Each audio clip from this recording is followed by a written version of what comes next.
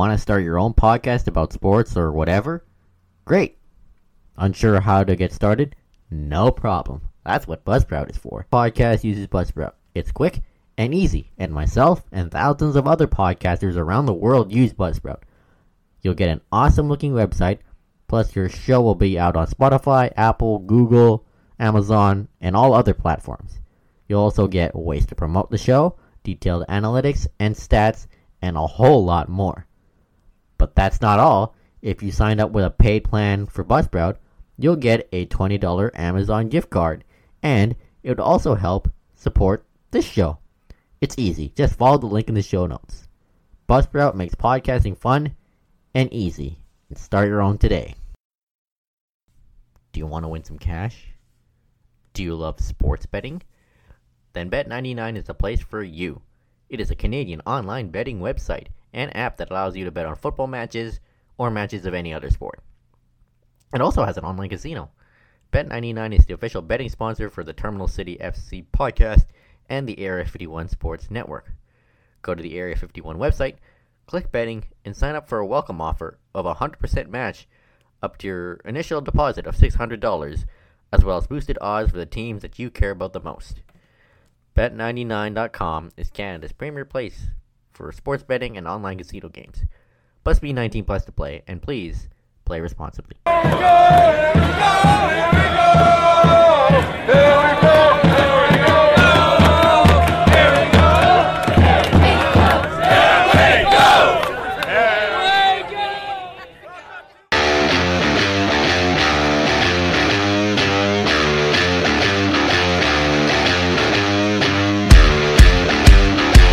You're listening to the Terminal City FC podcast, talking Whitecaps, Canada, Europe, and all the big stories across the world of football.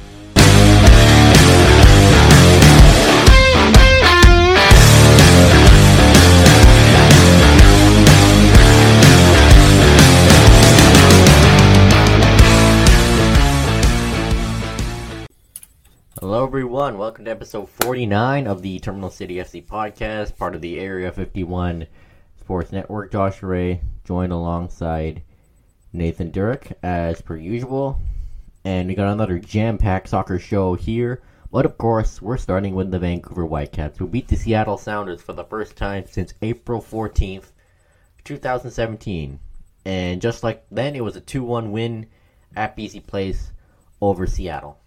Yeah, and on top of that, it was Bruin from the Sounders who scored in the 89th minute of both those games to make it a little bit of a nervy ending. Yeah. Like, what are the odds of that happening? Yeah, someone's got to look that up. Yeah. It feels like we are living in this simulation. Yeah, but when you talk about this game, I mean, I think what really struck me of this Sounders game is the Whitecaps came out on the front foot right from the very first minute, and that's something that we don't normally see from this team. We see a team that usually is tentative coming into matches. That wasn't the case here. That first 10 minutes was actually pretty exciting. Oh, yeah. This team has had slow starts, but this game, even though the playoffs aren't really possible now, they aren't really focused on that. They're more about taking one game at a time, and they knew that when Seattle comes to town, things get hostile, and they played well in that game, especially in the first half. Same formation as the LA game, the 4-2-2-2, though it could technically be it's technically a hybrid version of the back three, except especially when they're attacking, but when they defend, there's four at the back. Yeah, it's one of those positions that with Ryan Gauld kind of sitting more towards the in the formation that we're given, more on the wing, is he does cut in and he does play into that more number 10 role that he's more suited for, which allows Martins to go up during the attack, but then also drop back into the back four during the defensive phase. It's something that Sartini had kind of played around with before, kind of what he called the back 3.5. It seems like it's kind of starting to make its mark. Whether that's in terms of personnel, playing Nowinski and Martins in positions that they're more, comfortable with, I'm not too sure. But it's giving that stability at the back while allowing for fluidity and creativity in the attacking phase. Yeah, Luis Martins barely played like with the back three, and Vanni Sartini said after the game that he's more suited for the 4-2-2-2, which was put on display because unlike in the LA game, he was actually learning to pass forward, and he has such a good vision with the ball. Like he knows where to find his guys. He's a decent crosser when he gets in positions where he can cross. Sometimes the difficulty is getting into those positions in the first place, but we did see it on display in the last couple of games. Not even in the Seattle game, but the one before, he had a pretty excellent assist off Vita's goal. Yeah, speaking of Vite, he scores, again, 2 goals in 2 games for the young Ecuadorian. It was started with Martins, then he gave it to Gald. Gald nutmegs the Seattle defender and then finds Vite, who just put it past Fry. Yeah. And another good game from him. And you know what? That goal, it reminded me a lot of the goal that he had in the game that was previous, because he was the second man in the box, right? In the first game, Brian White lets the ball go by. Vita's behind him, which means that he's completely unmarked. Easy tap in. In this game, there's another Whitecap player that goes for the ball. He's a few yards off of it, so it goes past him. Vita's the second man in. He's able to pick up what gets missed.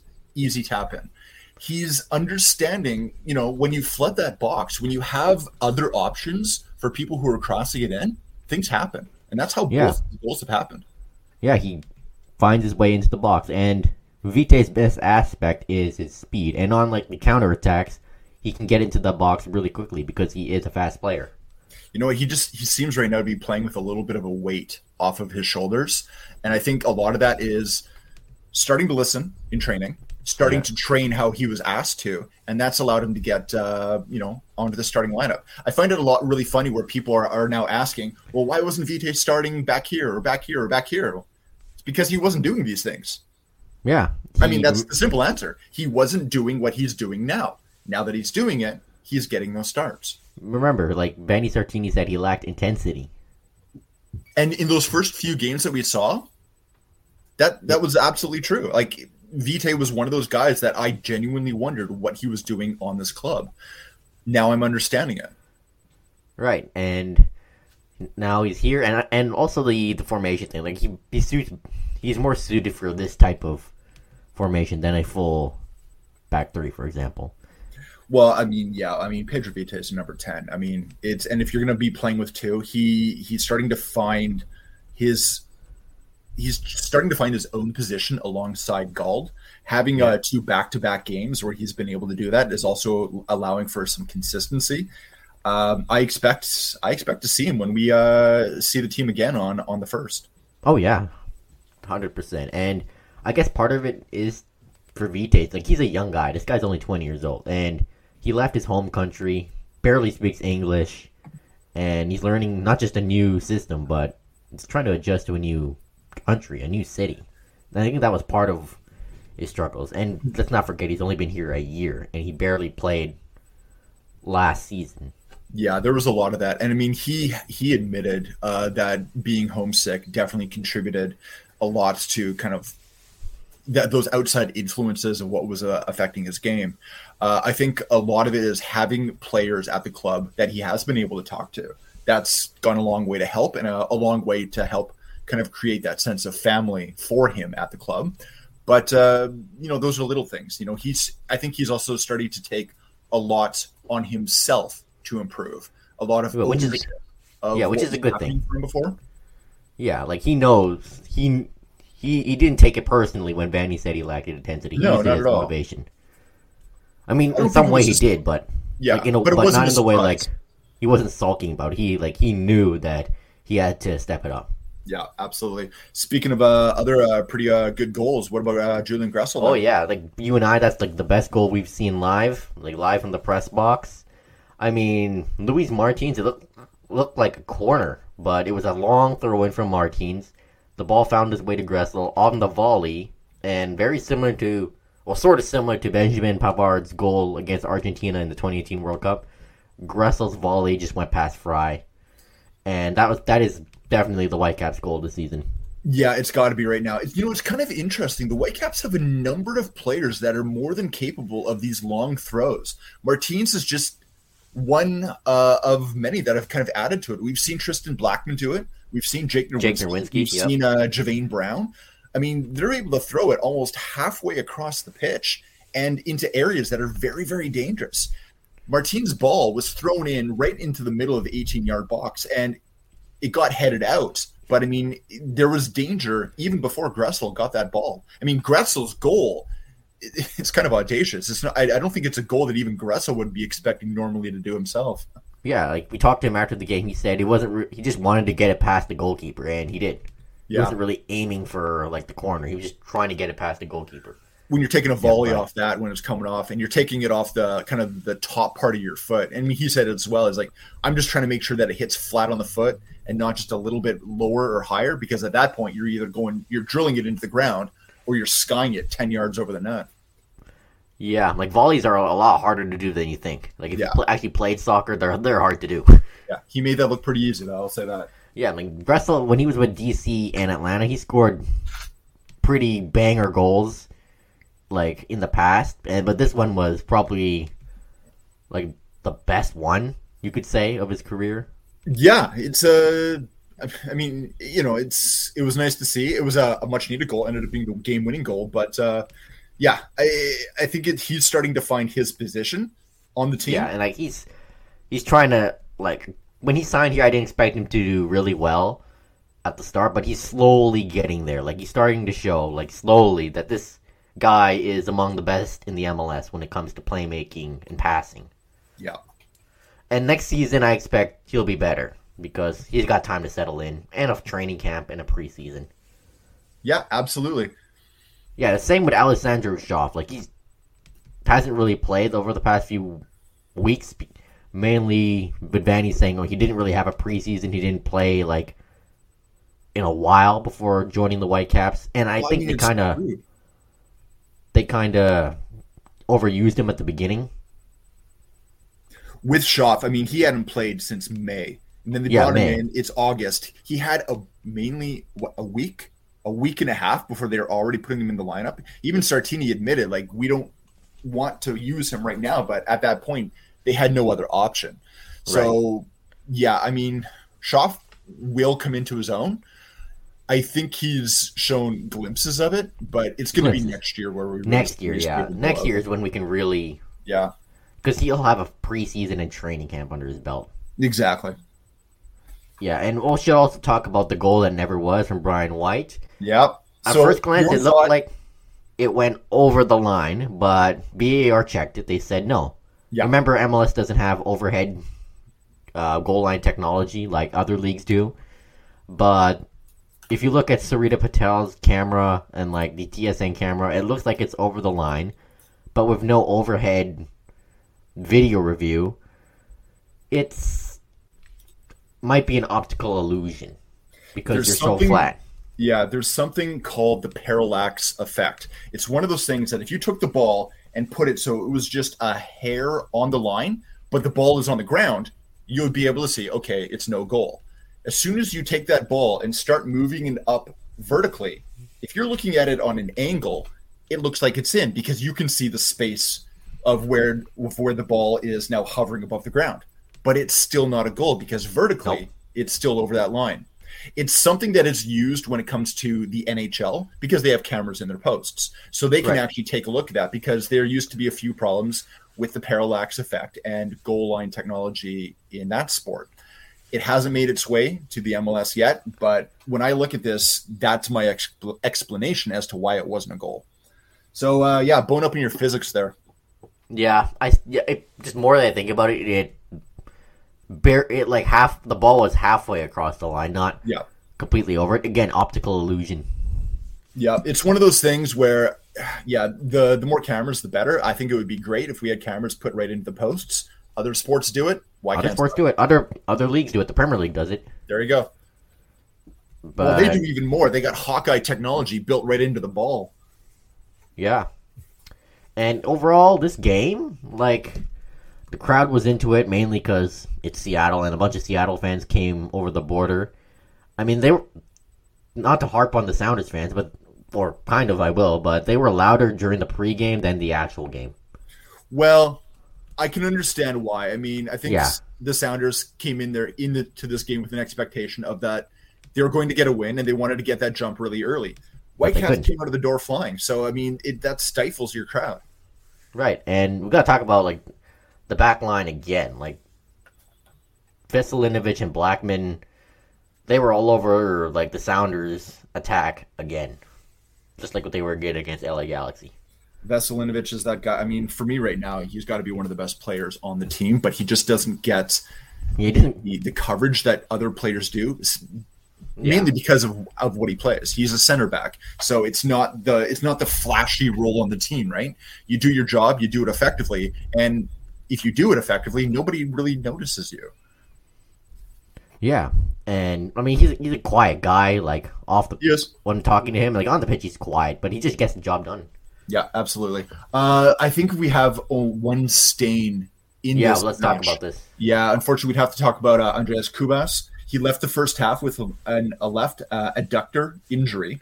No word on whether or not that means that he's going to be out for a little bit. He was due to join up with the Paraguayan national side.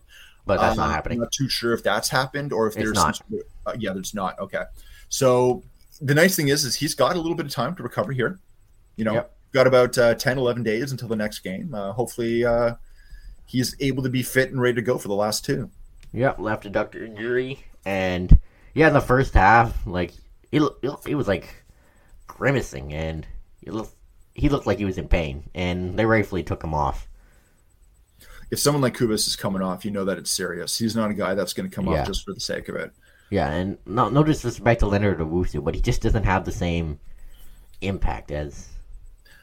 He's a different fit of midfielder, right? I mean, you look at Owusu, and he deputized well, but I don't see him as being that Yeah, he's not- hard-nosed defensive midfielder. He's not a guy who can like constantly intercept the ball, No. and he almost scored too. Like was like 25 yards out, but it just hit the post. Yeah. Yeah, it By was, all it was a means. pretty good try. I mean, at that point of the game when it was still basically 2-0, I mean, why not, right? Yeah, like why not? And Julian Gressel rightfully earned a spot on the MLS Team of the Week. Well deserved for him. So it was a big win over the Seattle Sounders, who the Whitecaps actually, in a way, kind of dented their playoff hopes, but they're still in it, obviously. Yeah, well, if you take a look at the table, I mean, let's take a look at this Yeah, right now. take a look Because this moves the Whitecaps from 12th to To 9th ninth. in the table. And one of those teams that they've climbed over is the Sounders. Whitecaps are sitting a point above the Sounders right now, who are now in 10th. The Whitecaps are 3 points out of the playoffs. Right now, that's held by the LA Galaxy in 7th, but they're actually tied on points with RSL. RSL, yeah. So, I mean, 3 points out of a playoff spot, 2 games to go, 2 teams you have to overcome. It's not outside of the realm of possibility. It is going to be very, very difficult. But if we were looking at this 2 games previously, where they had 4 games left and they were 9 points out, the Whitecaps are doing something. And, I mean, they're making that push. I don't know if it's going to be enough. They have to rely too much on the fate of other teams. But, you know, like every game or, you know, a third of their games this season where they score a goal in the last 3 minutes to either win or tie, they're turning those games into what their season is now, right now. Yeah, I mean, it's kind of fitting that they leave it to the last few games of the season, and I'm pretty sure everything will come down to decision day like it did last year. Absolutely. Especially when you look that the Whitecaps, their last game is away to Minnesota. Minnesota. Minnesota's only in 6th. Yeah, they were like third like a month ago. Yeah. So, I mean, that's not outside of out of it as well, right? Right, and their next game is against Austin, who have already clinched a playoff spot, and in that game they'll likely rest starters because they've already made the playoffs. Yeah. So they still have a chance. It's like they have like a 4% chance now to make the playoffs. Something like that, yeah. Something like that. And it's just you know, it gives you last game 2 games were like, oh, where was this the last month? Where was this all season? Type of vibes. Yeah, but you know what? It's nice to see that something is happening. You know what? When you look at how they've done in the midseason, how they've been able to recover this, you always look back to those first 8 games of the season, right? And how Right. difficult those first 8 games were, the level of injuries and COVID and everything that was going on with the team. And you just got to think that if they had the personnel available, were able to pick up 2 more wins in that, I mean, it would be a different story. Right. And it's like that first few games of the season, and it really hurt the squad, the team. Like they were like 1-8, and there were injuries, COVID, but they were poor. Remember? Yeah. Yeah, absolutely. So speaking of other MLS playoffs, another Canadian team is not going to be in the playoffs this year, and that's Toronto FC. Yeah, they got eliminated over the weekend with their latest loss. So that means that's 2 years in a row that there's no TFC in the playoffs. Right now, the only Canadian representatives are Montreal, who are doing phenomenal in the West. Yeah, they're good. Or in the East Conference, sitting in second right now, just below Philadelphia, who's leading the league, are in points, actually tied with LAFC on points right now. Yep, and Toronto FC, I mean, they have Insigne, they have Bernardeschi, and Bob Bradley is coach, but at the back and in goal, they're poor. Like Alex Bono has given up some howlers this season. That was his, or he's got 2 more games maybe as in a TFC shirt, and then he's gone. That's it. Yeah, I mean, I expect Toronto FC to be better next year anyway. Yeah, they will be looking for a goalkeeper, absolutely. Yeah, I mean, they lost 4-0 against Orlando. I know. Yeah, like that's quite a way to crash out. And like the Whitecaps, TFC were bad at the beginning of the season too. They were. I mean, they were really, really struggling. But the thing is their struggles, they never really had a period where all of a sudden they really surged. They've kind of just had a few games here and there throughout the season. Nothing that ever really got them going. I mean, out of 32 games, they've lost half of them, right? They've lost half of their games. They've won 9. That's it. Yeah, and 34 points for Toronto FC this season, while like the Whitecaps have 40 points, and it's hard to believe, the Whitecaps are actually better than TFC this year. Because remember, 5 years ago, this team won an MLS Cup. It's weird when you look at it because, I mean, they've got 49 goals to their name so far this season, which actually is pretty comparable to some of the higher up teams in the Eastern Conference. You look at Red Bull, who are sitting in third. They have 47. Orlando has 40. What's killing them is the back end. 61 goals against this season. It's one of the kind of the worst records. I think they're third worst in the entire league. So, I mean, they already know. They know absolutely what it is they need to work on. It's the back end. We've already talked about it. We know that Bono is going to go. There's going to be changes in that back line. They're, in terms of attack, they're solid. Oh, they know what they're doing. They can do a job. And once you get all those players that they just brought in, a full season of Insigne, even better. Yeah. And let's go back home for a bit. Caio Alexandre, who was out on loan with Fortaleza in Brazil. He played against Fluminense Youth yesterday, I believe. Scored a goal, 85% passing rate, 2 decisive passes, 2 great chances created, 6 interceptions, I believe. It says disarms here. So, Caio's doing pretty well in Brazil. Yeah, I mean that's against youth. That's like a reserve side, right? It's that's what it translates to, like Fluminense. Yeah. Which, I mean, I guess it makes sense for Alexandre because, I mean, he went so long without playing. He just needs to get match fitness again. And the thing in Brazil is you play a massive amount of games. You've got your state league, you've got your national league. If you're in South American football, like the Copa Libertadores, I mean, there's a lot going on. So he will get game time. Brazil has big squads. It's just a matter of time. He's got to get his fitness up. Yeah. And he had terrible luck ever since coming to the Whitecaps, just injury after injury, setback after setback. Yeah. So, I mean, I kind of wish the Whitecaps gave this guy a chance because from when he did play for the Whitecaps, he looked all right. He looked good. But I assume he'd like to stay in Brazil a bit longer. And it seems like that's what he has talked about. He's not looking at this like a 4-month loan. He's looking at this A year, much longer term. maybe. It's got the Whitecaps spent like over $2 million on this guy. Second most expensive signing in Whitecaps history behind Lucas Cavallini. I mean, yeah, he had the poor luck, but I wish he was given a better opportunity because right now this kind of looks like a waste of money. Unfortunately, yeah. I think if he ends up leaving, it's going to be either a deal with who he's with right now on a permanent deal, and that's going to be up to Alexandre to show what he's capable of with his team in Brazil. But it's going to be at a cut rate. Right. And if he does leave permanently, it's going to look really bad on the Whitecaps. Sometimes things don't work out. I think when it comes to the Whitecaps, I would be surprised to see him in a Whitecap shirt again. Let's put it that way. I mean, I liked him too, but I just have the feeling he'd want to stay down there in Brazil. I do too. So moving on to the Canadian Premier League, some news here. There's going to be a new award announced for the team who finishes the regular season with the most points, just like the MLS Supporters Shield. It's going to be awarded this season, even though the season's almost over. Yeah, you know what? I have no problem with this trophy. I think it's a good trophy. You know, it's similar to, like you said, the Supporters Shield. Other sports have trophies for their regular seasons as well. Why not the CPL? The one thing that does not make sense to me is the season's almost done.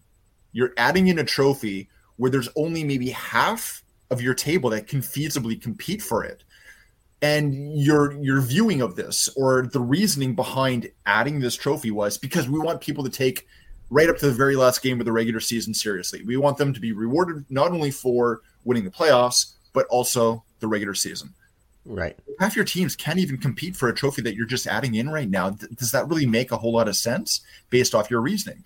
I get making the announcement, but make it for a trophy that's added next year.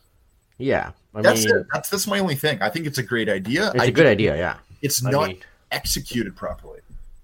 Good for another trophy, but it'd be better if they just had it for next year because there's not a lot of season left. No, not at all. I mean, the Canadian Premier League right now, they're already 24, 25 games into it. They only have a 30-odd game schedule. I mean, I don't know. You have a number of teams that are really, really fighting. Like the Premier League, the Canadian Premier League is a very close table. I mean, let's take FC Edmonton out of the running. They're done. They're done and dusted. They've won 3 games out of 25 all season. But everyone else, even the Wanderers you take out, but from 1 to 6, yeah, there's possible movement there. Yeah, there is. And it's just odd, though. We're going to have this trophy for the regular season champion, and the season's almost finished. Yeah, I mean, that's my only contention with it is just, make it for a full season. If it is a trophy for the regular season, make it for the entirety of the regular season. That's all you got to say. That's the only issue. All right. So some Canada news. The roster has been announced for the games against Uruguay and Qatar. Just putting out. Yeah, you know what? It's we've kind of been waiting on this for quite a while. It seems like it took a long time for this roster to come out. You were starting to see rosters come out for other nations over a week ago. It's a good roster. I mean, there are some omissions that are understandable. Jonathan Osorio is not in the roster because he's injured right now. There is rumor that someone like Liam Fraser might get called up to take his spot. But then there are some others that are in this list that I was kind of happy to see. Namely, I was happy that Luca Coliscio is back in the lineup. If you guys remember, he was part of the last camp, but the one that was marred by the protests over the Iranian game that never happened, and then the Canadian players boycotting the next game against Panama over their stalled negotiations and contracts. So Coliscio never actually played a game. And he will this time around. Yeah, you're going to definitely see him. Other than that, I was happy to see Derek Cornelius back up there. Yep, Whitecap on loan. Yep. Daniil Henry not up there. That was one that was kind of interesting because he's one of the guys that he kind of brought you to the dance, right? He was a part of the group to get to the World Cup. You kind of thought that he might be a part of that setup. Yeah, he can be a loose cannon. You might get a red card out of him. But I was just wondering if that his work to get to this point might just give him a spot. And I don't know. I think Herdeman is telling us that you gotta continue yourself. And if you're not showing it now, it's not going to matter what you did before. Hasn't really looked as good this season with LAFC and Toronto FC. Also. Yeah, he was dropped by LA and picked up by Toronto. But I mean, again, we can tell you what that back line's been doing already. So yeah. Oh, Ismail Kone makes the squad. Yeah, Kone's back up. He's already come on as a sub for Canada before. Kone, I mean, he was a lot of talk about him over the summer about a potential move to England. Places like Norwich were looking at him. But that never happened. Never materialized, but he is the guy that teams are still looking at. It's going to happen, if not this January transfer window, possibly in the summer. Right. And also interesting, they list Alphonso Davies as a defender. Well, that's what he is for his club, but for country, he plays up front. Yeah, for country, he's going to be further up. You know that. He's going to be playing in front of a player like Atakube, or if you got, you got Larea or Johnston that can also play those fullback roles. Yeah. So, yeah, it's going to happen. Joel Waterman is also another guy that was interesting pick. Yeah. Waterman's, you saw him, like, his progression to get to the national team is a hell of a story. So, I think it's a good lineup in terms of Whitecap presence. Lucas Cavallini is there. Yeah. There was some talk about whether or not his seeing red moment for stomping on the head of another player might give John Herdman a second look or a pause on him. But he is there. Yeah, and he's the only current Whitecap with the national team. Well, if you count Cornelius, who is on loan. Yeah, that too, right? But, we got games coming up against Qatar and Uruguay. I think Uruguay is going to be a really big test. You're going to be playing against some, big players in the world. And that's just for this window. They also have their final tune-up game just before the World Cup that will be against Japan. But that'll be later on in October. Yeah, and then the World Cup starts in November, and they'll first play Kevin De Bruyne and Belgium. There you go. So, also should mention, Tom Holmes is not eligible for Canada, despite his grandparents being born in Canada. Yeah, fine with that, but it's not enough to qualify for a Canadian passport. FIFA rules allow you to choose who you're going to represent nationally, up to the point of your grandparents' nationality. So that's why there are some players around the world that have multiple choices, right? Right. When it comes to this one player, he plays for Reading right now in the Championship in England. But while his grandparents are Canadian, but he was born in London. Exactly. And the same thing is with his parents as well. So I guess it kind of makes sense. He is not eligible based on Canada's rules, which, I mean, nations overrule organizations. There you go. Yeah, and I guess it kind of makes sense because, he was born in London, England. Not London, Ontario, by the way. London, England. London, England, yeah. I mean, it's one of those ones where it'd be really nice because I know that the Canadian national side has been doing a lot of work at looking at all of these players around the world about who might qualify for Canada dual national that haven't played for other nations yet. Like dual nationalities. Yeah. Unfortunately, this one just didn't work out. So, move on to the next. Yeah, it's understandable. Yeah. All right, let's move over to the European side. Since Chelsea's off, let's talk about some more off the pitch stuff. They really wanted Christopher Freund as their next sporting director. He is from the current sporting director at RB Salzburg, who was responsible for big sales like Haaland, Mane, and all that. And he didn't want to go to Chelsea, which I guess is understandable because Chelsea were interested in the guy and he's doing fine at RB Salzburg. So I guess Chelsea will move on to the next candidate. And he's a guy he's also part of that whole big Red Bull setup. So, I mean, he can be looking elsewhere about possibly moving over to Leipzig or whatnot. I mean, he's got options. Yeah, and it's kind of skeptical that they want a guy who's responsible for selling big names. Like, Chelsea's not a selling club.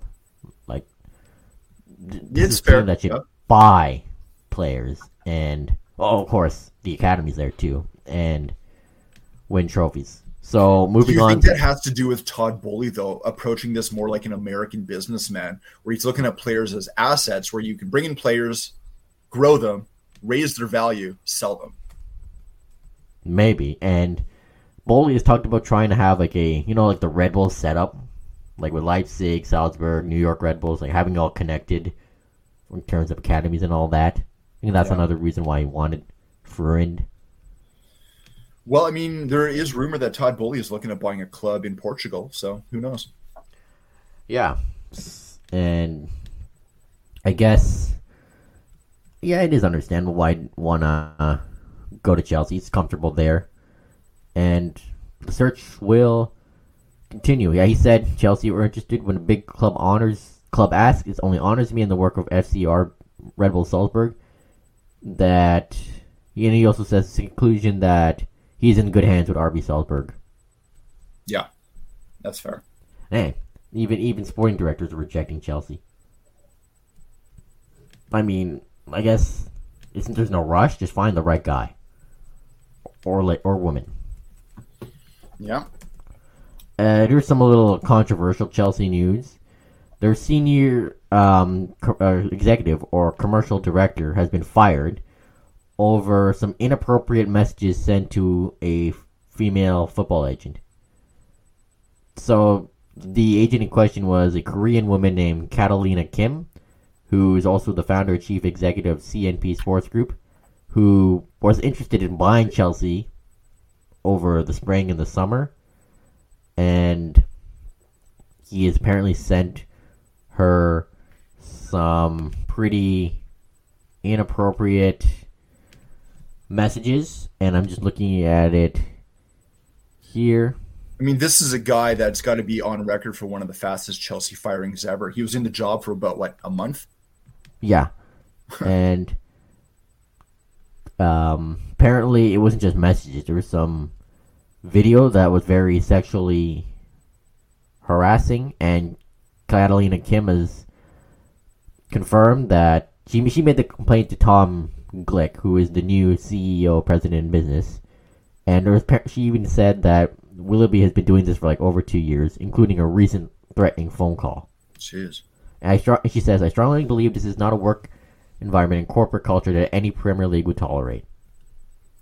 And Chelsea, good on them, they were just swift to fire the guy, and they put out a statement saying that this is unacceptable, and this is not what we stand for.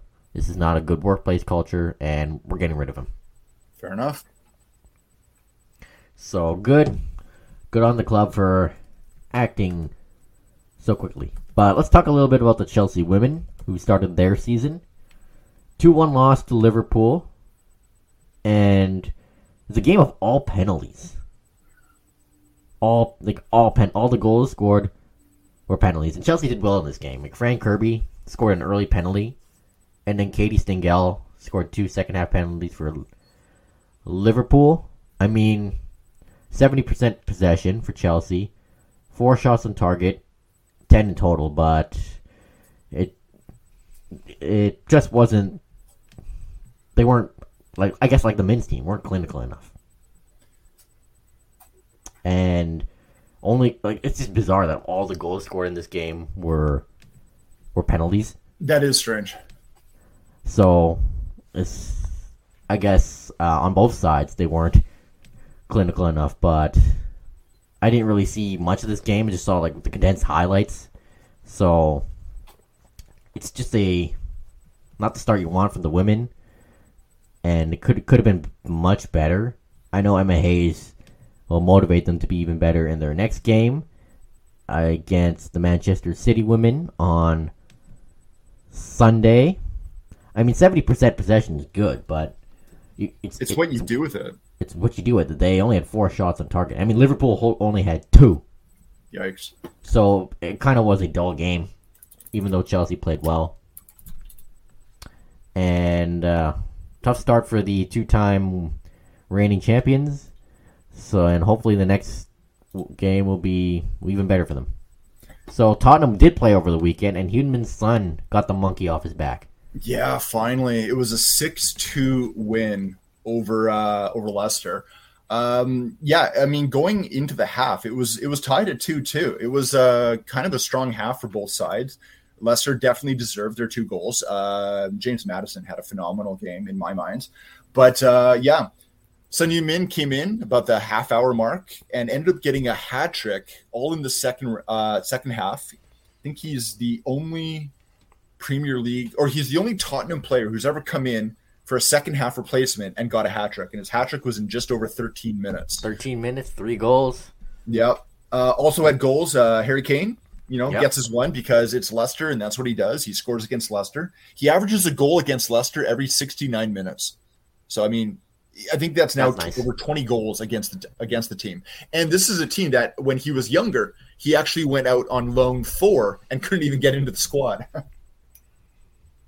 We also had goals from Eric Dyer and Roberto Bentancur. So Dyer and Kane, 2 of the Tottenham players that are called up to the England side, both scoring. So it was nice to see. They're now tied for the best start of a Hotspurs side in the Premier League. 17 points off of 7 games. So if they can keep this up, I mean, this is exactly what it is they're looking for. They're still tied for second with Man City, keeping pace with them. Arsenal has still got a point above both of those guys with 18 and sitting in first. But I think right now, Tottenham should be happy with what happened against Leicester, because in the beginning of the season, they were finding ways to win and draw while they weren't necessarily playing their best.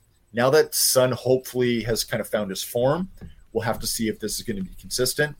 But there was a lot more ease in how this win happened. Yes, Leicester is having an astronomically horrible start to the season. The defending is on their side is terrible. Haven't won a game. They've got 1 point from a draw. Their goals against is crazy. I mean, 6 goals that they shipped behind them from Tottenham. The game before that, they shipped in 5 goals. I mean, it's pretty bad. I mean, you got to look at Brendan Rodgers and got to think that this is the guy that's worried for his job right now. Yeah, it's only a matter of time. Right now, it is. If they lose their next game, he's got to be gone. I respect Rodgers. I think he does a good job, but I don't know what it is. I know he's been very frustrated over the fact that Leicester didn't really bring in anyone. They lost their starting goalkeeper. They've lost a few other players, and they haven't really brought anyone to replace them. So, yeah, we'll have to see whether or not they can turn it around. But for Tottenham, right now, it's all roses. They're still got the Champions League to worry about, so that'll be coming up against. I think their next game is Eintracht Frankfurt. Europa who League were the winners of Europa last year. Right. Other than that, off news, we have Jeff Viterra has just been hired as a new scout. He's been tasked with looking at youth and also international overseas talent. This is a guy, he hasn't really worked for the past couple of years, but it's a guy that Paratici really wanted. And this again goes to with Paratici's whole reforming the scouting department at Tottenham, which before the sporting director came in had really, really fallen behind. There was a lot of positions that just didn't exist. There was no head of recruitment. A lot of the scouts had left. So this is again them looking at adding and bolstering those areas and then kind of expanding their reach. So it was really nice. Viterra formerly was working with Real Madrid. He has worked with Premier League clubs in the past. He's got those connections, and he's got those connections, especially when it comes to overseas and places like South America and elsewhere. So yeah, definitely a good signing, and again, another one of those kind of astute backroom signings. I mean, I talked earlier about how I think one of the best signings for Tottenham this year was Gio. Oh, what was it? Gio. Their new corner or their new set. Yeah, I know who you're talking about. Yeah, the name's escaping me right now. Yeah, me too. But I mean, 5 of Tottenham's goals in the 7 games have come off corners. They've had a number also off free kicks. The rumor is this guy's got a playbook with 3,000 different ways on how to take a corner. I think that's got to be hyperbole, but I mean, we're seeing a change in what is happening, and we're getting very, very quick returns off this new coach. So the fact that Paratici is looking at reforming either the coaching or reforming the front office or looking at scouting, that says more to how big his hand is in this club rather than just the product on the pitch. So I'm really, really happy to see things like that. You were talking about Chelsea women. Tottenham women played as well. Their first game of the season, they came up with a 2-1 win again over Leicester. So good. Goals from Neville and Spence, and Leicester's only goal was an own goal. So, there you go with that as well. Again, Tottenham really showed themselves doing really well. About 60% possession, 9 shots, 4 on target, almost doubling the number of passes of Leicester, and just playing a smart game. Now, again, this was a game where Leicester frustrated Tottenham for large portions of the game. It took a while for them to really, really kind of get their teeth into it, but it paid off. Coming out with a win for the first game of the season is definitely nothing to be worried about. And also start for a Canadian player, Shalina Zagorski, on the back line for Tottenham, captain of the Tottenham team. So it was nice to see that as well. Other than that, news out of Tottenham Hotspur Stadium has been there's a couple of other interesting stories, and we'll talk about them right now. They are part of the bid by the UK and Ireland for games in the Euro 28 tournament. They've included Tottenham as one of the potential stadiums where these games could take place, but there's some glaring omissions from this list. Stratford is not part of this list. The Emirates, not part of this list. Nope. But you have stadiums like Stadium MK, where MK Dons play. Everton's brand new stadium, which isn't even built, is a part of this. So it's kind of strange when you take a look at what is in this list and what is not. Guess they want newer stadiums. Yeah, I mean, I get it, but I think they're taking a bit of a risk and hoping that Everton Stadium is done on time. Yeah, they are. Yeah. Other than that, the other thing that's kind of interesting is the fact that not Tottenham, but England and Wales are making a pretty audacious bid to be the hosts of the 2026 Men's Hockey World Cup, with the final of the tournament to be played at Tottenham Hotspur Stadium, converted into a hockey rink. Field hockey rink. Not ice. No, but still, the fact field hockey, it's pretty interesting. I mean, there is field hockey when it comes to England, but it's not really what they're known for. So it is kind of interesting to see that they're looking at these other areas. Again, they're up there with a bunch of other countries that are really, really pushing for it. Uruguay, South Africa, Australia, Germany, South Africa. So, yeah, it'll be interesting to see what happens with that. Other than that, right now, like I said, Tottenham, it's looking good right now. 17 points, 7 games, sitting tied for second. And, best start to their Premier League history. Yeah, looking really good for Tottenham so far. Yeah. Moving on to other news, kind of a little bit of a Tottenham attachment. Eric Dyer has been talking recently in the media about fan behavior. If we remember last year, Dyer actually went into the crowd at Stamford Bridge, I believe it was after his brother was being abused by Chelsea fans. Oh, yeah. Yeah. So he's actually talked about how he doesn't feel comfortable with his family actually traveling to away games. And he's saying that this is not to do with Chelsea. This has to do with no matter where it is, whether it's domestic English football, whether it's him being called up to the English side. He said that Tottenham is also no different as well, that there is a change in fan behavior where fan attacks, whether they're verbal or physical, not only on players, but on the families of players, are starting to become very, very worrying. Yeah, I especially in England, fans can get really hostile. can't blame him. Like his family won't travel to away matches because football fans can get really crazy, and people forget that the players have families too, and that they're human. Yeah, it's. I mean, we're starting to see this with other things too. I mean, we've earlier this season we were talking about certain coaches even being on the receiving end of death threats. We saw even like videos where they're not really, they're not contentious. Like the one guy that was yelling at Holland across the street saying, "Hey, you went to the wrong Manchester team." I mean, these are just guys going about their day, right? Right. Just leave them alone. Watch them for what they offer you on the pitch, and then go about your life. I don't know. When you see these sort of behaviors, it kind of makes you wonder, where parents failed for these fans. It makes you wonder that too. Yeah. Makes me there. Really. Yeah. Mexico head coach Tata Martino has said that Chicharito and Carlos Vela will not be part of the squad going forward for the Mexican national side in the World Cup. Yeah. What do you make of that? That's quite surprising, especially Vela. Is understandable. He basically ruled himself out of contention. But Chicharito, I know, like isn't he like the face of the Mexican national team? It makes you wonder. I'm wondering, is he the face of the Mexican national team, or is he the face of the Mexican national team in the United States? Maybe that's a good question. Right? Because of what he does with the Galaxy. Yeah, and they're going with other forwards: Raul Jimenez, Ruglio Funes Mori, Henry Martin, and Santiago Jimenez. Yeah, you know what? Great players. Jimenez will definitely play, but it is surprised where you've got these.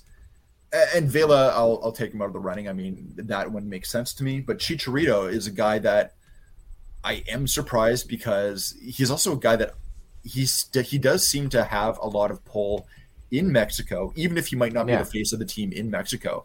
But yeah, I don't know. When it comes to the Mexican national side, there's always been a lot of questions. And a lot of those questions seem to be because of strange things that Tata does. Yeah. I mean, it is quite strange. The Vela, I thought he'd be going in the World Cup, but he pretty much ruled himself out. Yeah, I don't think he's really been a part of the setup with Mexico for a number of years already. Yeah, but it's the World Cup. People might come out. I mean, even Ibrahimovic for Sweden was talking about coming out of retirement. Just for the sake, yeah. Yeah, right. So, I mean, Chicharito has been one of the most successful Mexican players of all time. Maybe they want the next generation to take over. And I get that. I mean, having the next generation take over is good. It does make you wonder because you are allowed expanded squads at this World Cup. Would his experience not have helped? Yeah, 34, but it's good to have experience. Yeah, in the World Cup. So, an interesting decision. It'll be interesting to see what Mexico is able to do with some of their new blood. Yeah, Raul Jimenez is pretty good, but he's dealing with a groin injury right now. Yeah. So, I don't know. I'd take both if I was charging the Mexican national team. But, Vela's ruled himself out. I guess he doesn't want to. Who knows? They've got a couple of months to decide if they want to change their minds, I guess. Yeah. So, former PSG and Tottenham manager Mauricio Pochettino is set for talks with Nice after they fired Lucien Favre. Yeah. You know what? It's, Nice, okay side. Not a side that you really think a whole lot of about. But, Pochettino, he's been out of a job for a little bit. If he's looking to get back in, this is definitely a place to do it. There's also been talk that he might be rumored for Leicester if they decide to get rid of Brendan Rodgers. So who knows if he wants to wait to go back to the Premier League. Yeah.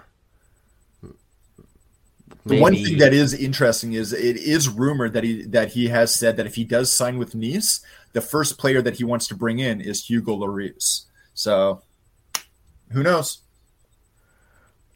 Yeah, who knows? And maybe a smaller side could be better for him because he has his moments with PSG and Tottenham, but things just ended pretty poorly. With Tottenham, it's always a tough one. I mean, he had Tottenham punching above their weight. Let's be honest. At the time of where Tottenham was, he had them punching above their weight. Tottenham has, I think, progressed beyond where Mauricio is. With PSG, that one might be a little bit more difficult. He didn't lose anything with PSG, but he didn't gain anything with them either. PSG wants to do well in the Champions League, something they've never won. The league for them is not a concern. There's the expectation that they're going to win it every time, and Parachano did that. He also won, the different domestic trophies and stuff like that. Nice might be a good fit for him because I think it'll allow him to be more expressive. Yeah, more experimental too. Yeah, exactly. Right. So I think it's less going to pressure. I think it'll be a good move for him. Just stay away from Lloris. That's all I'm saying. Yeah, less pressure. I mean, he'll have less pressure, more time to experiment and express himself.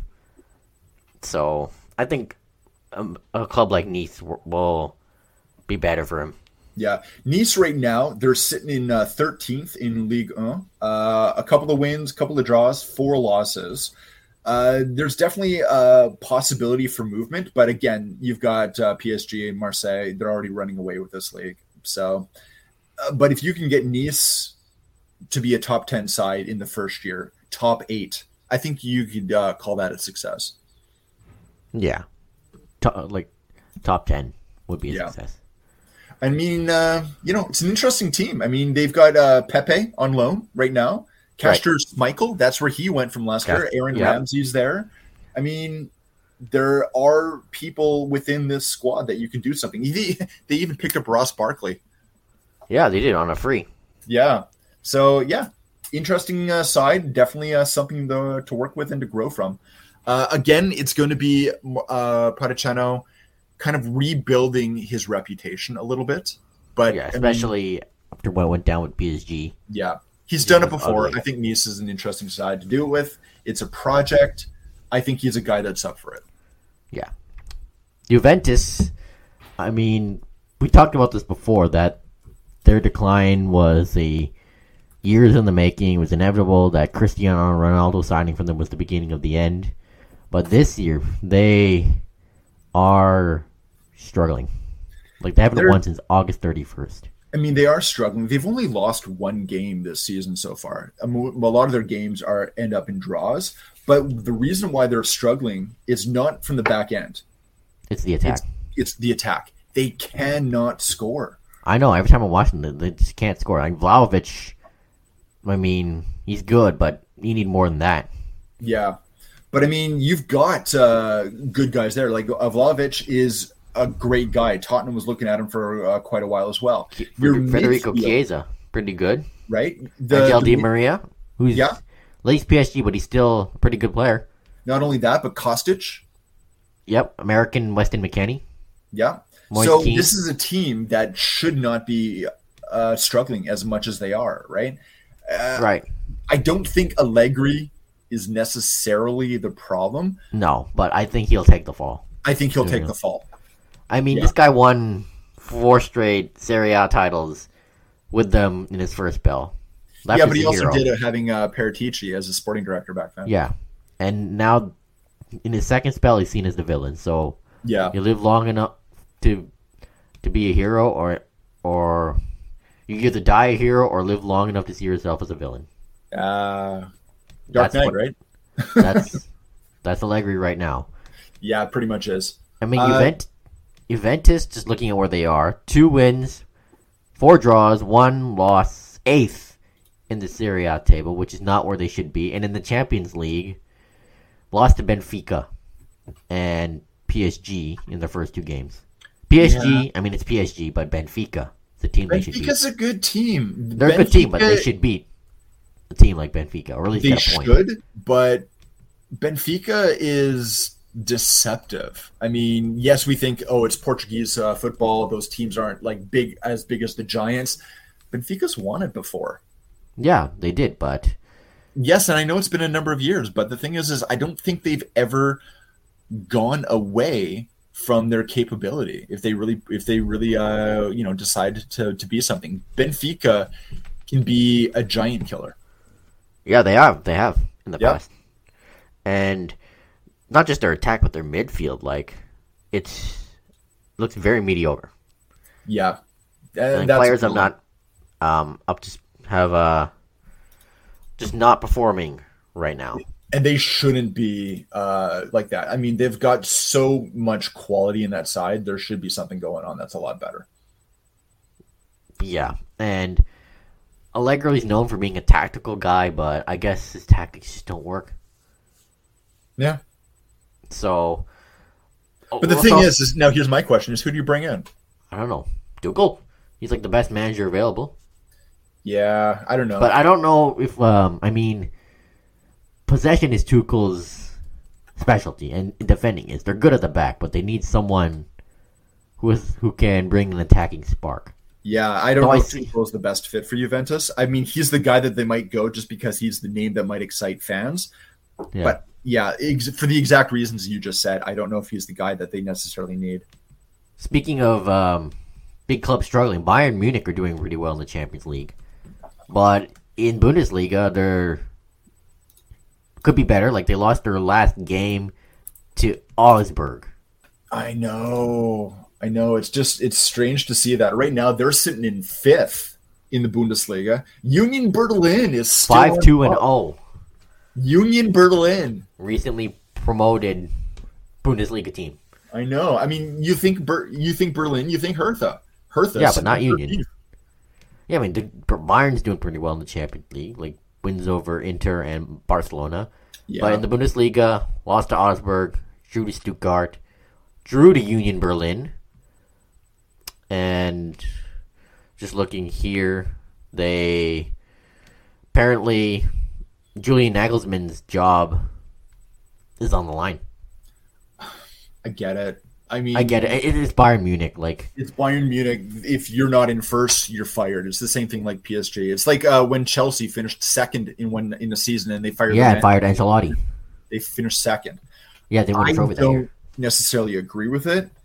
Give Bayern one win. That one win could almost, theoretically move them to second, right? I mean, it's.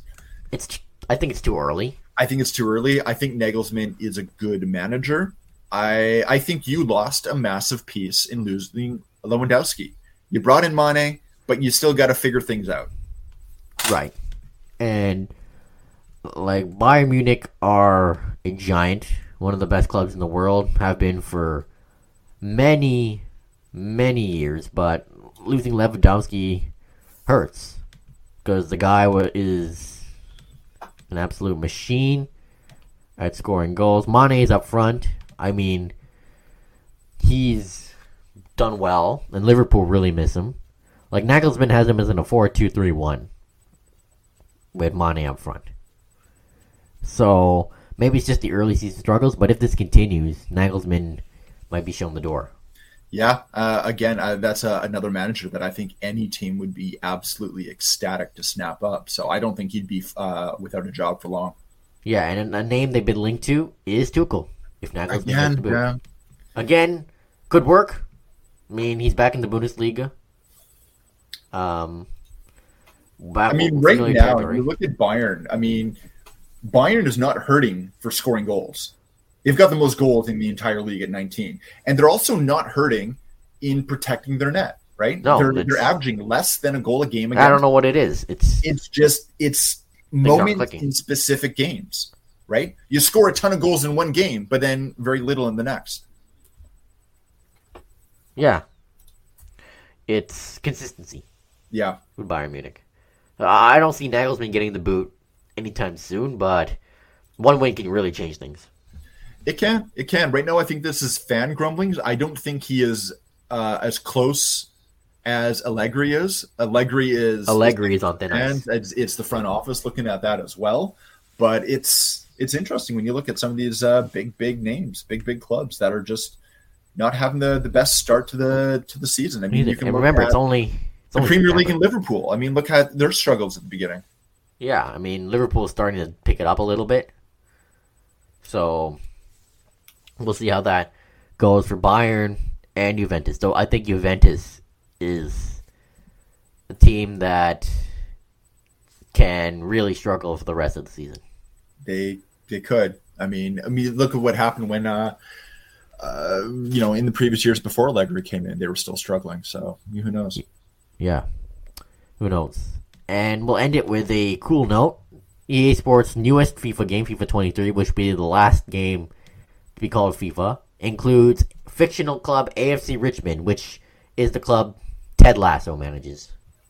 Yeah, they've got a video out right now, basically a 30-second advertising spot that just came out. It's got a number of the players, obviously Jason Sudeikis reprising his role a little bit. They've got a few Premier League players, Ian Wright, Jack Grealish, Wayne Rooney are a part of it, talking about going up against Ted Lasso and stuff like that. Kind of quirky, kind of fun, but you know what? This is something that EA Sports is kind of known for adding into their FIFA games, is like these kind of fantasy ideas, whether it is a historical team or in this case a fictional team. Yeah, kind of an interesting thing. I'm not a FIFA guy, like I've said before, but I think I'm a FIFA guy, but I still play on 21. Yeah, but it's a nice nod. So yeah, kind of people are saying, "Oh, we didn't ask for this." I'm like, yeah, I get it, and there are things that EA need to improve, like their AI, the career mode, morale. They need to improve on stuff like that. But it's nice to have Ted Lasso in the game. You know what? When we're talking about improving like a morale or how players act or the AI, those are the exact same arguments that are made against Football Manager. So I mean, you're not going to suit everyone, but it's not like they don't make changes every year in the back, to the back end. They do, but they're very, very minor. Yeah. And like I'm tired of like when I'm playing career mode, I'm tired of just having a star player out of the blue 3 days before the window ends ask for transfer for no reason, or a guy asks for can I have a contract extension, just refuses and drags out a saga for months in the game, and then he signs with like a lower league team for less money. Yeah, well, the homesick thing, like player from England. Thing, that's Football Manager as well. I'm like, what do you mean homesick? You've been away from your home for 20 years. Yeah. I mean, you're having players like Cesar Azpilicueta be homesick. Like, you've been at Chelsea for 10 years. Yeah, I know. There are things like that kind of boggle the mind. But then at the end of the day, you got to remember, it's a video game. It's a video game. They're not perfect. It's not like you're simulating real life here. Yeah, exactly. One thing they did get right, though, when I was playing my Chelsea career mode, I tried to sign Sterling. My opening bid was $50 million. Man City accepted. Really? Which is exactly his transfer fee in real life. There you go. So I guess EA does have some realism. But other than that, EA Sports is in the game. There you go. Alright, so that concludes this week's episode. Hope you enjoyed it. Tell us what we're doing right. Tell us what we're doing wrong. Episode 50 is coming up next week. When we've been doing this for less than a year, only took 3 weeks off, and we're almost at 50 episodes. Yeah, not bad, eh? I know. I can't believe it. We're almost at 50. Time's flown. Like we were at an event yesterday for the Canadian Premier League, and they were kind of asking about the show, and then you start to think about it, and you're like, yeah, I guess we've been doing this about a year. Yeah, but I told Dan Riccio and Big Nazar that, oh my God, we're almost at 50 episodes. Yeah. Yeah, and they said the people who stay in this business are the ones who do it consistently. There you go. So, I mean, I guess the show's growing, thanks to you guys, and so is the Area 51 Sports Network. Again, thanks to you guys. Thanks for spreading out the word. And follow me on Twitter at JoshuaRay91 if you haven't. Nathan is at Enduric. And follow the show at Terminal City FC. Check out the Facebook and Instagram pages. And yeah, your feedback and constructive criticism is always welcome. Always. So that concludes this week's episode. Peace out. Take care.